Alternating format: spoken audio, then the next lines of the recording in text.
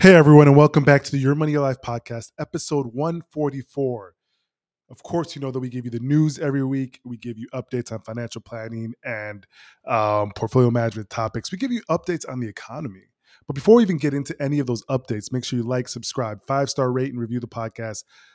Before we even get into anything this week, make sure you do that because it's a big week. We had the Fed meeting yesterday. We have a little bit more volatility. We have more stuff going on in business news, Twitter takeovers, all the likes. So we'll keep you up to date. Let's get into the episode right about now.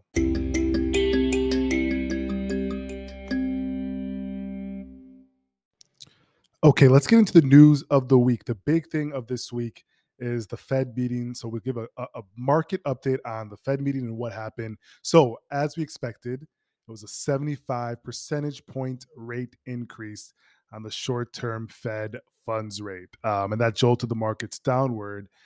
And it's kind of confusing why the markets price in a pivot sooner than later or something different that's been said, because it's been pretty steadfast from the Federal Reserve Chair Jerome Powell that inflation is too high and the central bank has more rate hiking ahead. 75 basis points was what they indicated in yesterday's meetings. They said we still have ways to go and it's premature to talk about pausing hikes. And that's why you saw the market react negatively to this news. At first, they initially rallied, and then when he had his press conference, there was commentary in it that's freaked the markets out.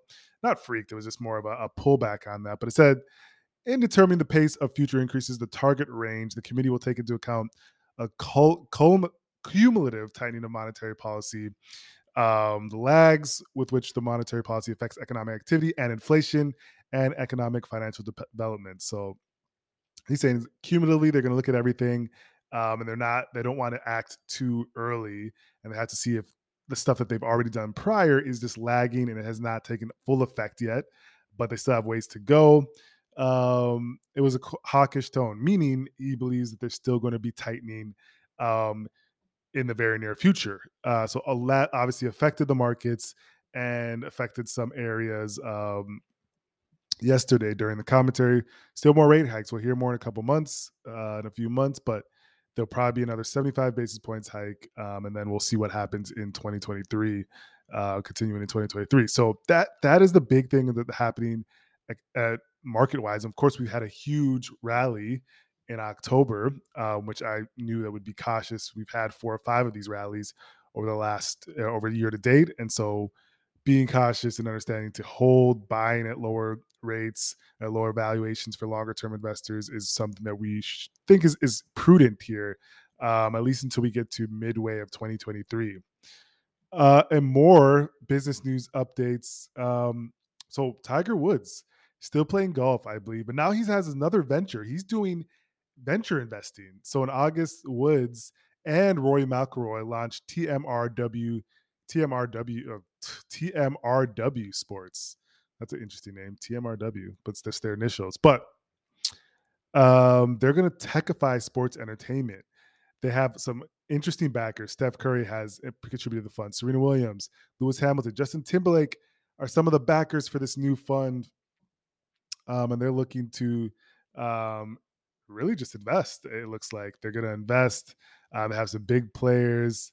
There's a lot of money in sports entertainment and tech right now. There's just a lot of money going on. You're seeing Mark Cuban, LeBron, Tom Brady buy pickleball teams in a league that is looking to explode. So you have a lot going on in that area.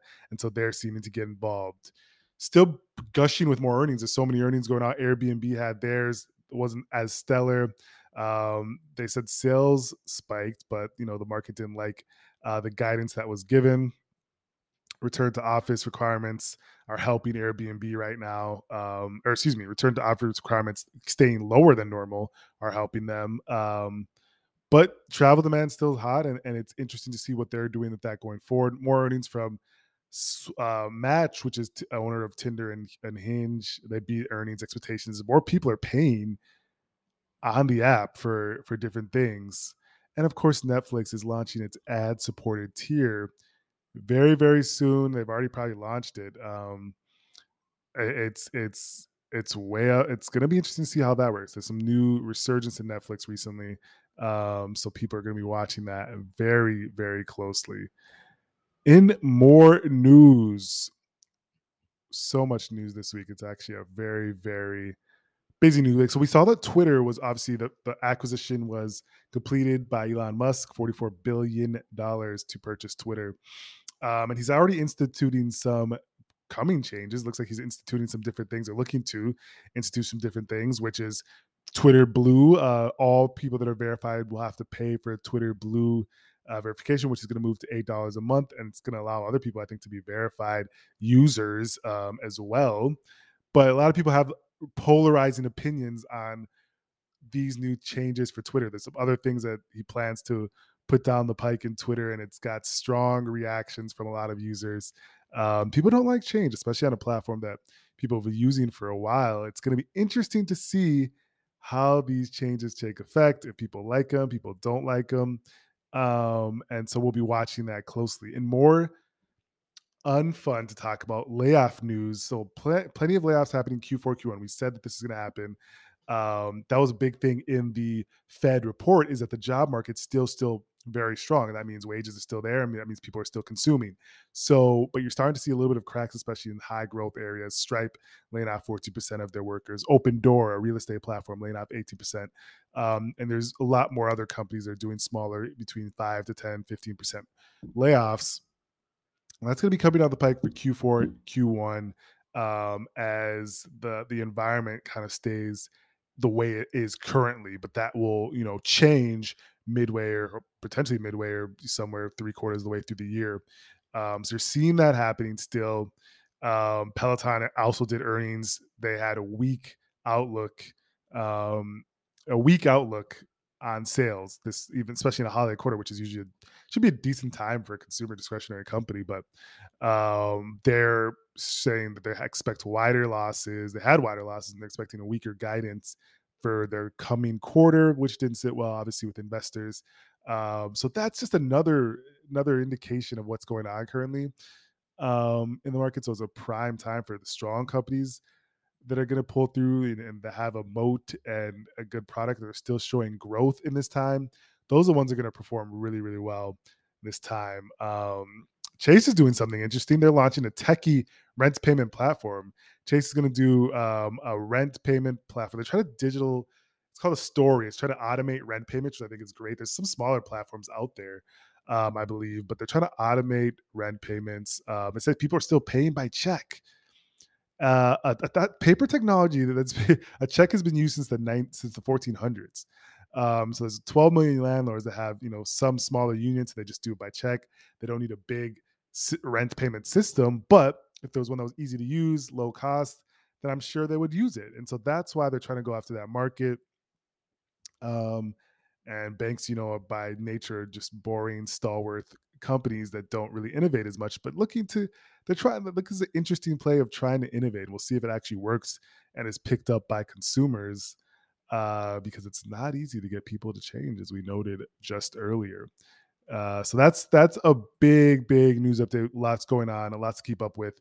But and one other piece we mentioned. So for the sports fans out there, the Washington Commanders are up for sale. The Washington Commanders are up for sale. Daniel Snyder, the embattled owner, who's had investigations from the NFL, and now there was just a report yesterday that the SEC or FBI is investigating him for impropriety with funds for the Washington Commanders.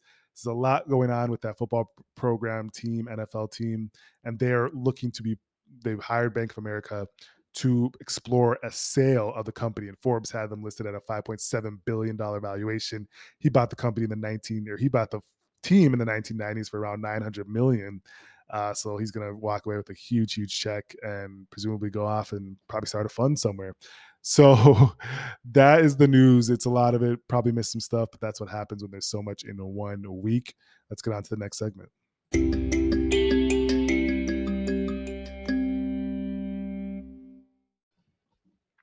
Such a busy week for everyone, I'm sure, personally for me as well.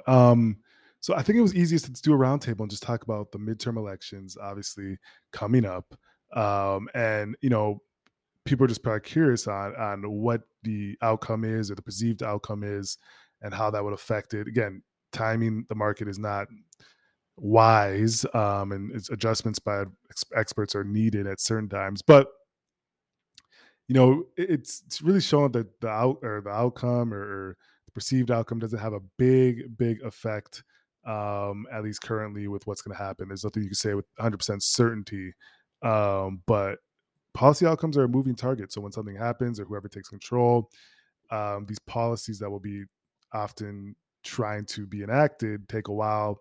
They're a moving target. Historically, those stocks tend to do better after midterm elections. In 17 of the 19 midterm elections held since 1946, stocks have performed better in the 6 months after the election than they did in the 6 months prior. So if you look at history, that's an indication slightly, of a very distinct short-term trading pattern from some people. Um, so in election years, though, it tends to be very rocky in election years.